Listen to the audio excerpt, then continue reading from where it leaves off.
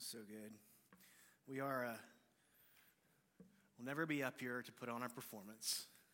We honestly have nothing to offer in ourselves. I feel like, and I know Blake does too. Glad to have you back, man. Robin, so glad to have you guys back. Miss you guys so much. I feel like the disciples, as they were entering the temple that day, and there's a beggar there, and he's asking for alms for the poor, and just something. And they said, "We got nothing. Silver and gold have we none, but what we have we give." And that is what I feel like every time I stand before you. I have nothing to give over these next 30 minutes other than Jesus. But he's the best we could ever give and receive. Man, that hit me. That struck me deep to the core. Growing up, I loved planes and pirates. Let me explain that, okay?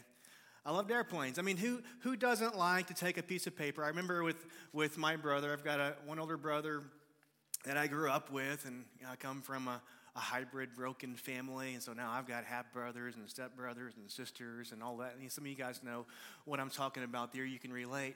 I had one that I grew up with as a kid, and I remember so many times, and now with my kids, I remember, we'll take a piece of paper, and this is the simplest one I learned to make, all right?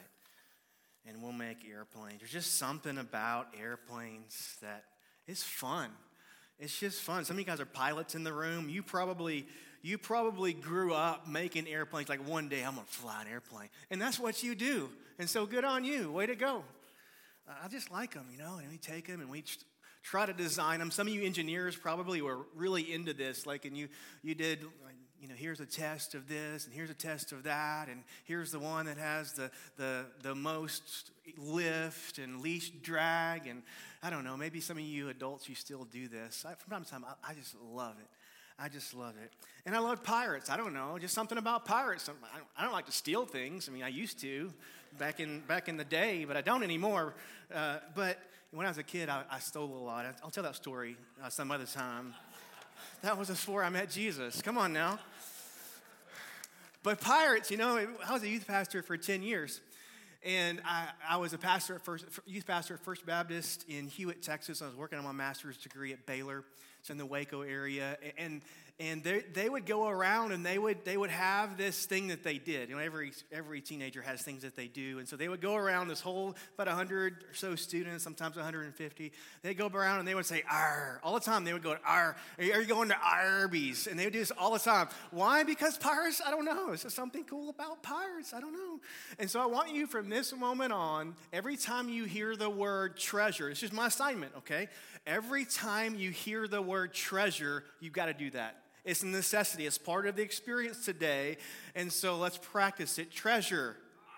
All right. You guys are with me. Something about pirates when you have a treasure map. Come on now. Stay with me. I haven't even started yet. I'm already lost you. Something about pirates when they have a treasure map. All right, here we go. There's always an X, right? There's always an X.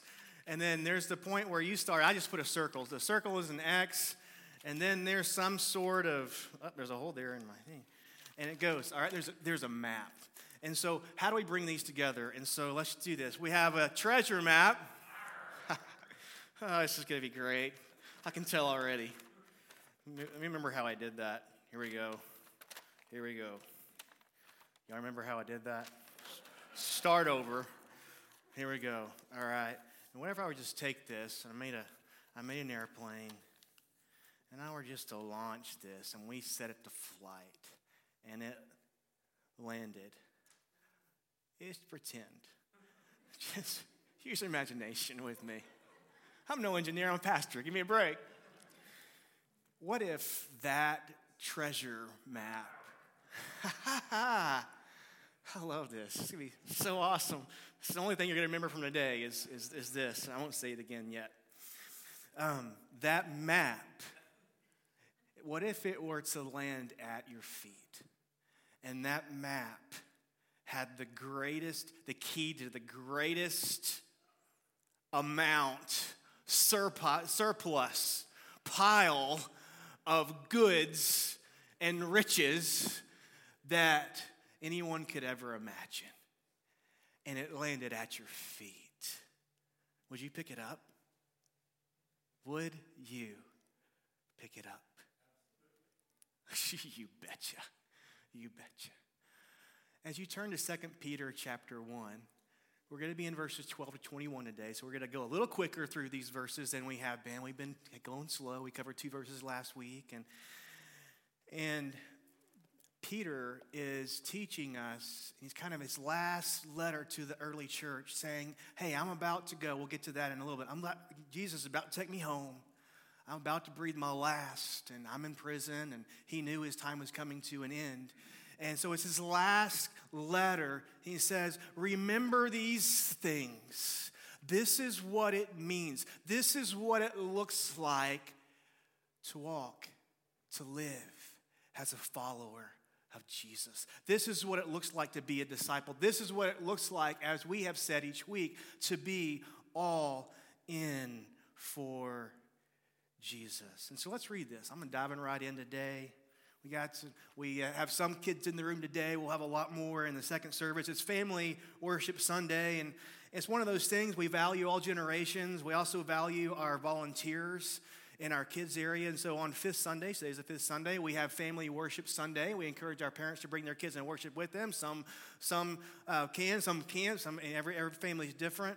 Some are worshiping from home. In the second service, we'll live stream, and they'll have family worship every Sunday because they're worshiping from home. And I love that. Thank you, technology for that.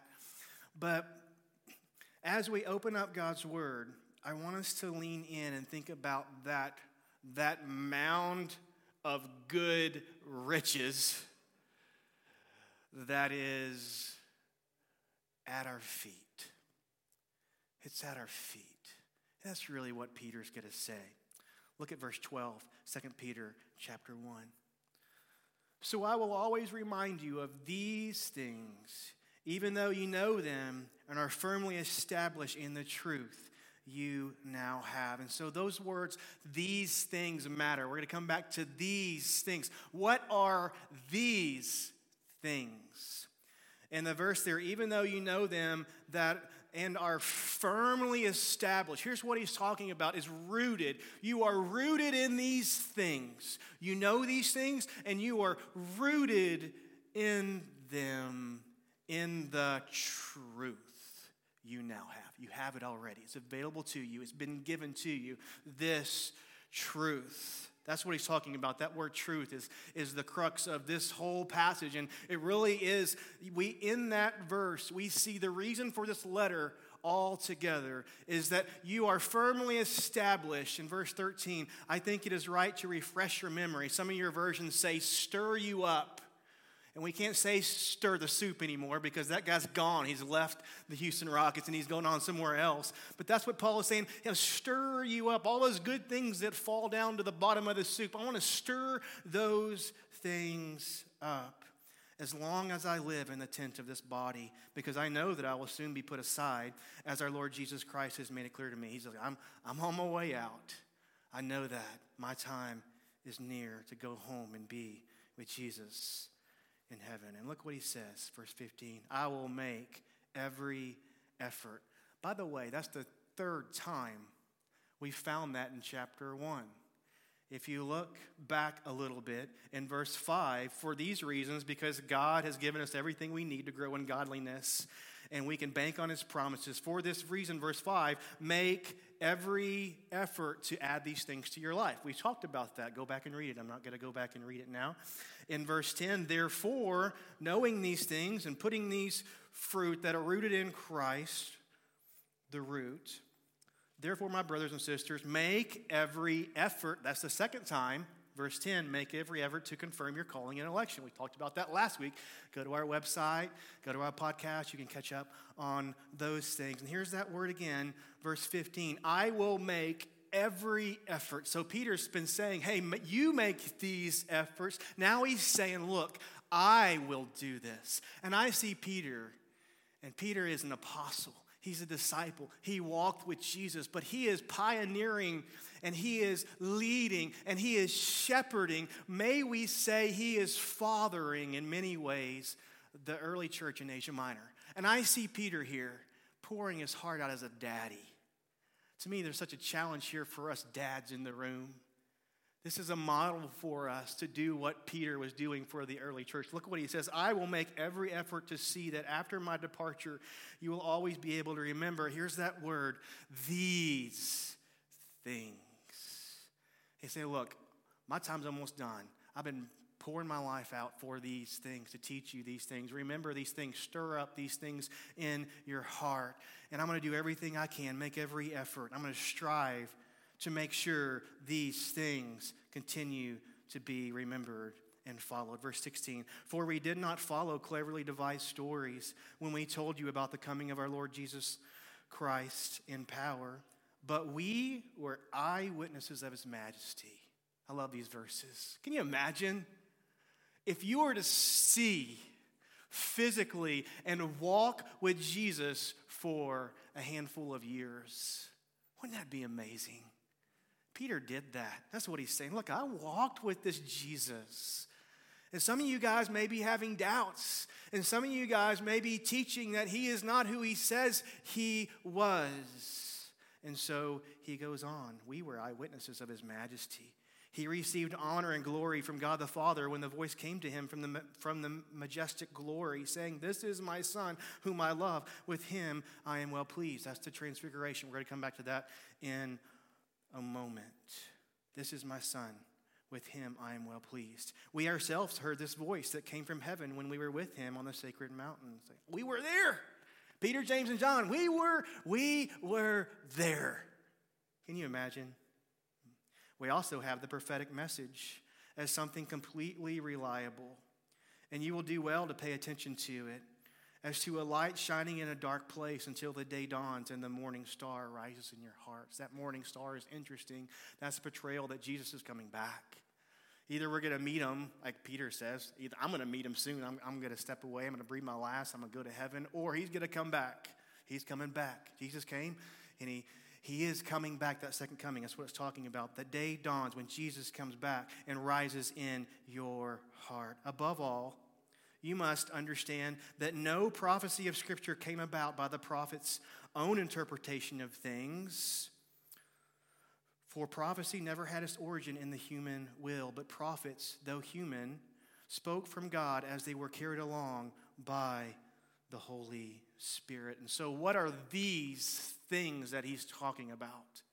He's talking about the very words breathed by God. Okay? All right. So here's the picture, okay? Here's the picture. We have this treasure. We have this treasure, and it has been sent by God, and it has landed at our feet. And that's what Peter is saying. Look, there's this rich abundance that will lead us to the abundance that is in Jesus Christ. Will we pick it up? And so today I want to answer in a little bit, in short, can this be trusted? That's what Peter's talking about. Can this that we hold in our hands, can it be trusted? We don't have time today. I will speak much more on this in the coming weeks, in the coming year. Just hang out, hang around, okay, because this is so important. Can this be trusted? We'll only get to a few things today here in our text, but here's what our statement of faith says. If you go to our website, this is what it will say.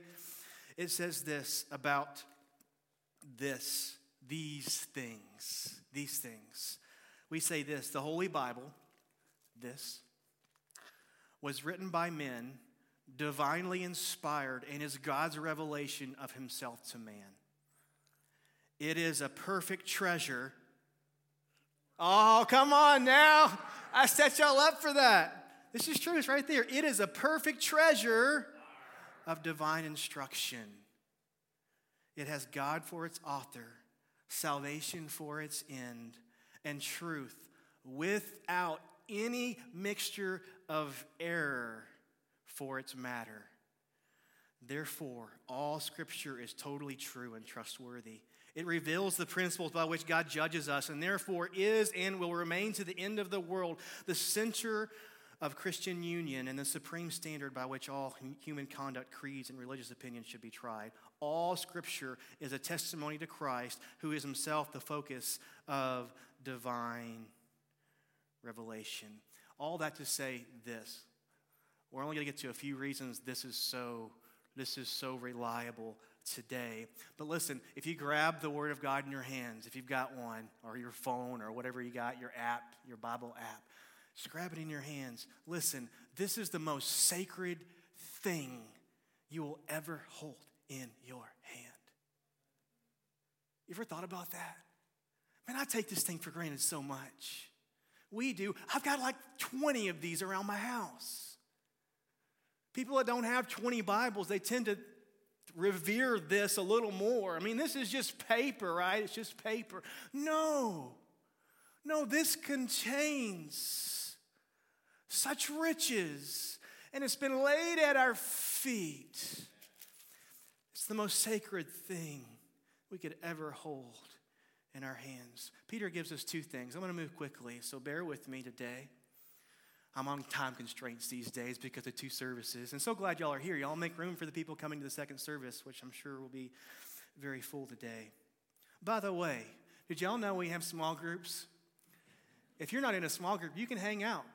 There's one that started last week that you can still join. If you go that way, going out into the fellowship hall, you can go to Experiencing God that way. It's not too late to join. You can join today. So go out, go that way. Devin's class meets, go out of the building, go over to the office building, that white small building in our conference room, is you can dive deep into this, the most sacred thing you'll ever hold in your hand today. So hang out. If you're not in a small group, hang out with us today. Feel free. If you don't want to come on Sundays, you can come to my home on Thursdays. We've got room at 6:30 in Grand Lake Estates. I'd love to have you. That was a rabbit trail. Peter gives us two things. He says in verse 16, the New Testament was written by eyewitnesses of Jesus' life and ministry.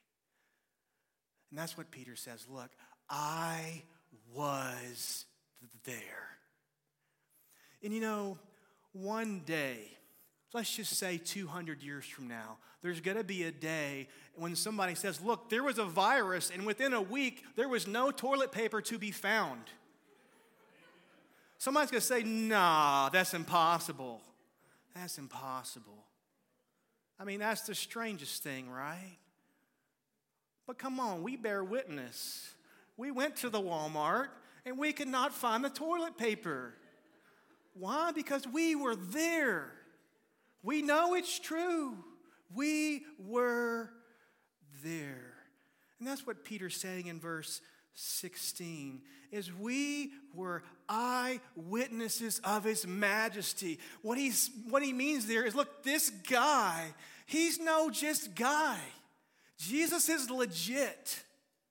I mean, he's the real deal. All that he said, he was. He is. Can you imagine?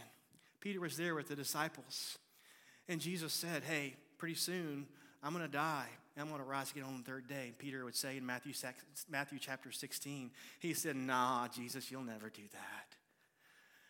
And then Jesus responded to him, yes, I will. And also, if you are to follow me, you have to pick up your cross, die to yourself, and do the same. And a little bit after that, the next story in Matthew chapter 16, you know what that story is? Jesus took a handful of disciples, Peter, James, and John, and he took them up to this mountain. And that's what Peter's referring to. And he went with Jesus, Peter, James, and John, and Jesus went up to this mountain. And they were there. We don't really know which mountain. We kind of know. We don't really know. But we know they went up on a mountain, and something crazy happened. Jesus was transfigured in front of them. What does that mean? All of a sudden, he's white, and he has this glory that they'd never seen before. And off in the distance, you have Moses and Elijah who were long dead, right? This really happened. That's what Peter's saying. This really happened. I was there. I mean, this virus did come, and the TP was gone. I was there. It's crazy stuff, but I saw it with my own eyes. And Peter, being the fisherman that he was, he always said the wrong things. He didn't know what to do. He saw Jesus being transfigured, and he saw these men talking to Jesus, Moses, and Elijah that he had always heard about but never seen with his own eyes. He's like, I'll build you some houses. That's all he could say. That's all he could come up with. I'll build you some houses. And then a voice came. This is my son in whom I am well pleased. And at that point, Peter had nothing to say. He was speechless. And they went down that mountain, and Jesus said, hey, don't say anything about this because you don't understand. Don't say anything about it till I die and rise again. And so now Peter's on the other side, and he's saying, look, Jesus did die. I was wrong. He died on the third day. He rose again, and I saw him. I saw him with my own eyes. I've got a lot more I want to go through, but I'm going to have to move past. But there's three things I would note really quickly, because so many people these days say it's all just a legend and all this is a myth. And that's what Peter's saying is, look, there's people who say these things are not true. These things are not true. Peter's saying, I saw it with my own eyes, but there's so many other reasons that this cannot be legend. That word there that's in our text, the word is mythos. These are not cleverly invented exaggerations there. That's what it says there in our text. It's the word mythos. We, of course, get our word myth, legend. It can't be a legend because the timing of the first is this. The timing is too early for the Gospels to be legend. It was just a couple of decades, 20 years. 20 years from now, you going to remember COVID? Yeah, you will, because you were there. You were there. 200 years from now, we won't be around, right? At that point, it's going to be a legend. But it wasn't yet. It wasn't yet. Peter was there. Paul met Jesus, 1 Corinthians 15. He wrote that in 55 AD, some 20 years after Jesus was crucified and rose again. And in 1 Corinthians 15, it says, there are 500 people right now alive who saw Jesus. And he names a few of them, and he tells you to go check with them. Hey, you don't believe me? Go ask them. Go ask them. Go ask them. The timing is too early for gospel to be a legend. The second is this: the literary form of gospels is too detailed to be a legend. There actually was no historical fiction until centuries later. What we have here is a narrative, the Gospels that are historically rich in detail and first-person account. That's what Peter's saying here. I was there. This wasn't even a literary genre until centuries later. And that's what C.S. Lewis says. He says, I've been reading poems, romances, vision, literature, legends, and myths all my life. I know what they are like. I know none of them are like this, like these things. That's what he says. Of the gospel text, there are only two possible views. Either this is a historical reportage that this really happened, or else some unknown ancient writer without known predecessors or successors suddenly anticipated the whole technique of modern novelistic realistic narrative. That's a lot. Hold on. Modern novelistic realistic narrative. What he's saying, that it wasn't around. It wasn't around. And he goes on to say, the reader who doesn't see this has simply not learned how to read. That's strong. Okay, that's strong. But what he's saying there, look, it's not possible that this is just a legend. It doesn't fit literary history. The third thing is the message itself is too costly to be a legend. People that say they made it up is because they could have more power or more money. What happened to these that are claiming these things? They were martyred. Even Peter was martyred, upside down crucified. The day before he was crucified, his wife was crucified. Standing there, she said to her husband, my beloved, remember Christ, as she went to her death.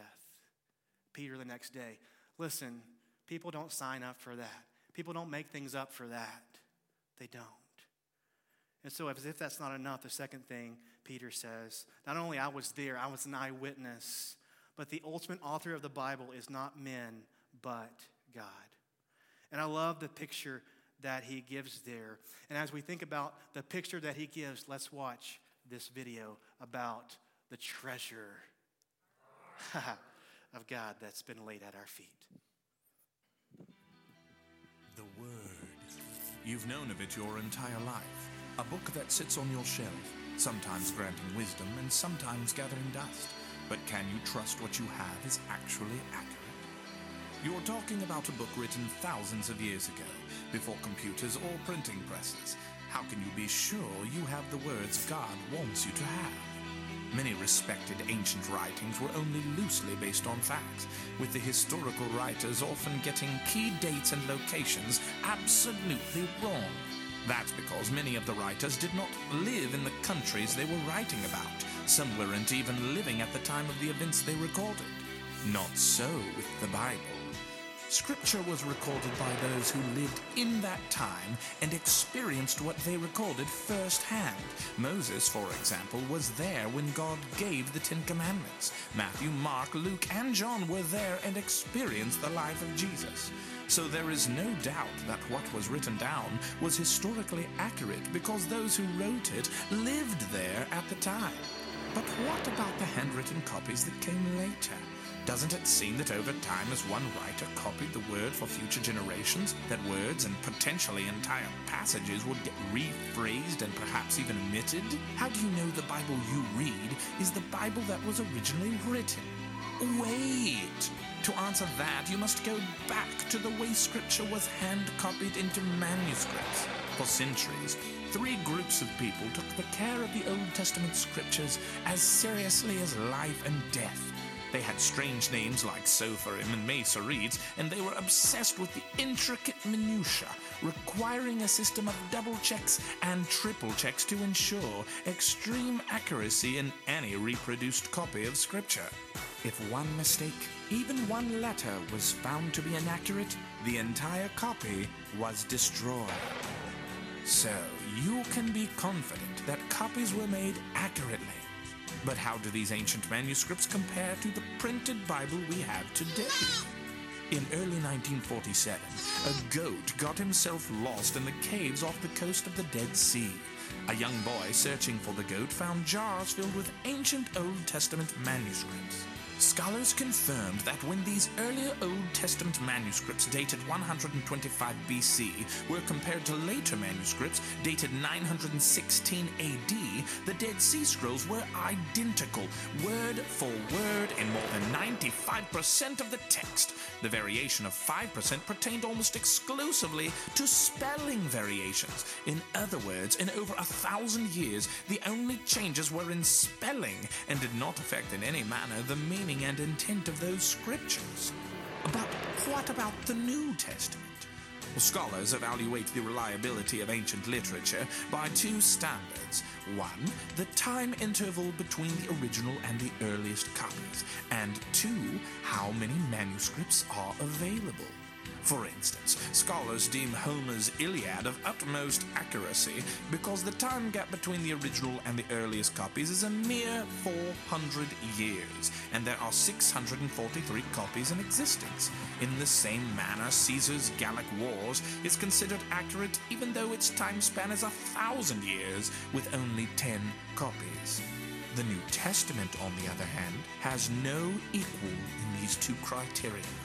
No historic writings even begin to come close. The span between the writing of the Bible and the earliest copy is only 50 years, and nearly 25,000 manuscripts survive to this day. Take that, Homer and Caesar. But why? Why is this accuracy so important?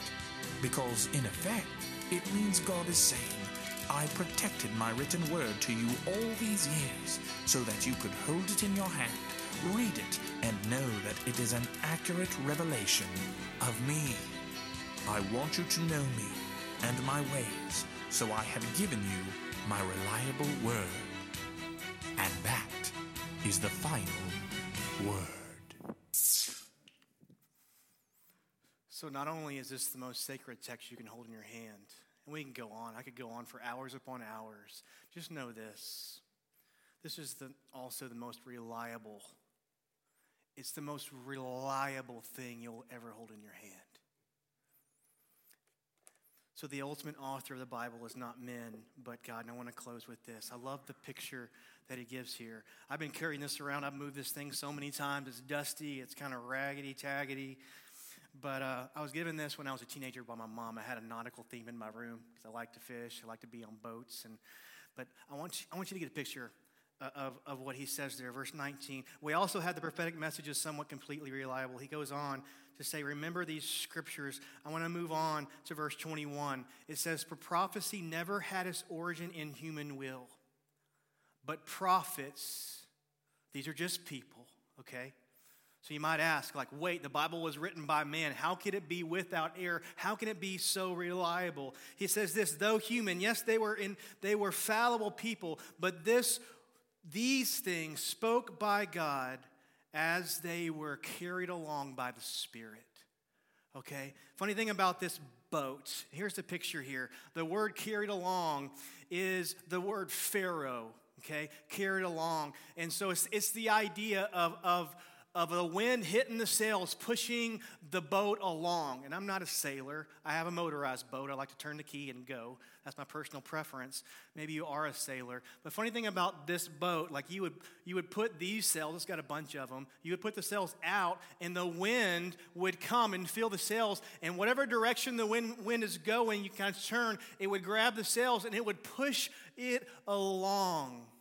It would push it along.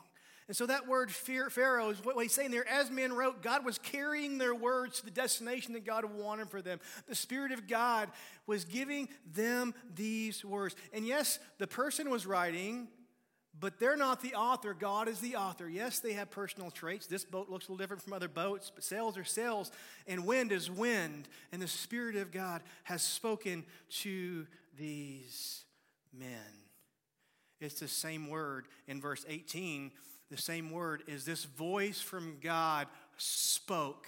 This word Pharaoh carried along. This message was carried along by God to us. We're all familiar with that passage in 2 Timothy chapter 3 that all Scripture is given by inspiration. We get the word inspiration from the Latin word inspiro. That's the word in the Latin text in that very verse, that it was inspired. But you know what the Greek word is? The Greek word is Pharaoh. Literally, God breathed. The wind of God breathed. And it is profitable for doctrine, for reproof, for correction, for instruction in righteousness. Here's the picture. I want to close with this. The band's going to come and they're going to close us. But I want you to see the picture here.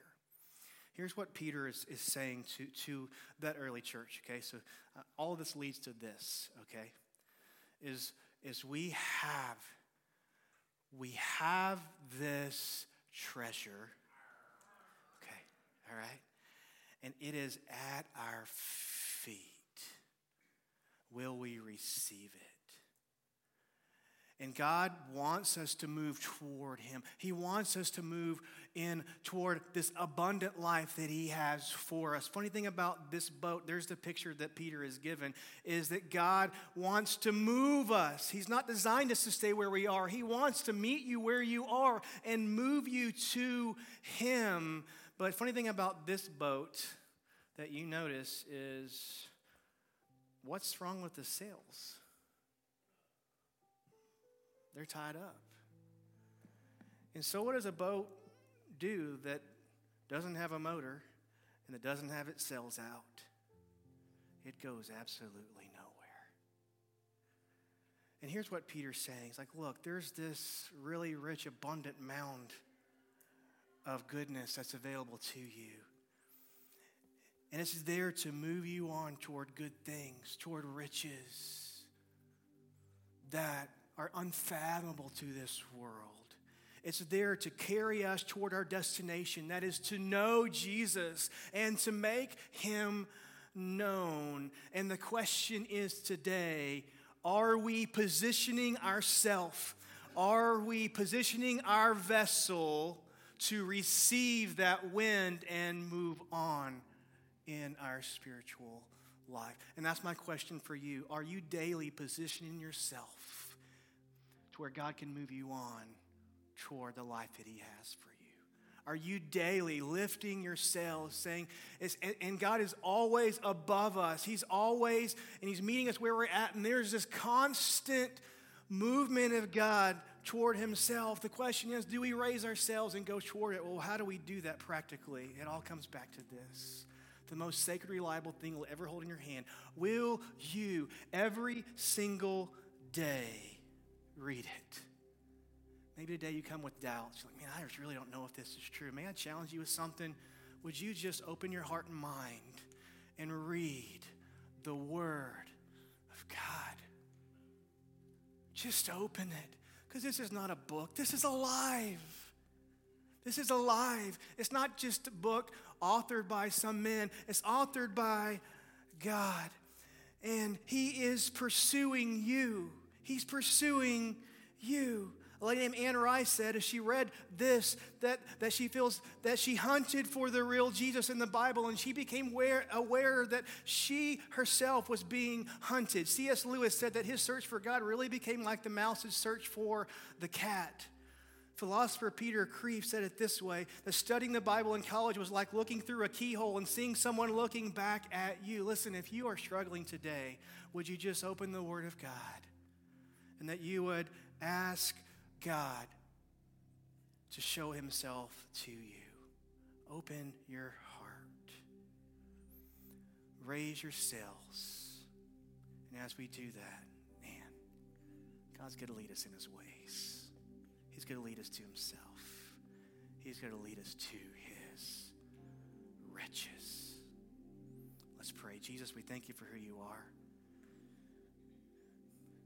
Please forgive us for undervaluing, not faithfully acknowledging the incredible riches You have put at our fingertips. It's right here. It's right here. It's Your very word to us that leads us to Your very presence to walk with You now and toward eternity. Jesus, give us a burden for Your word.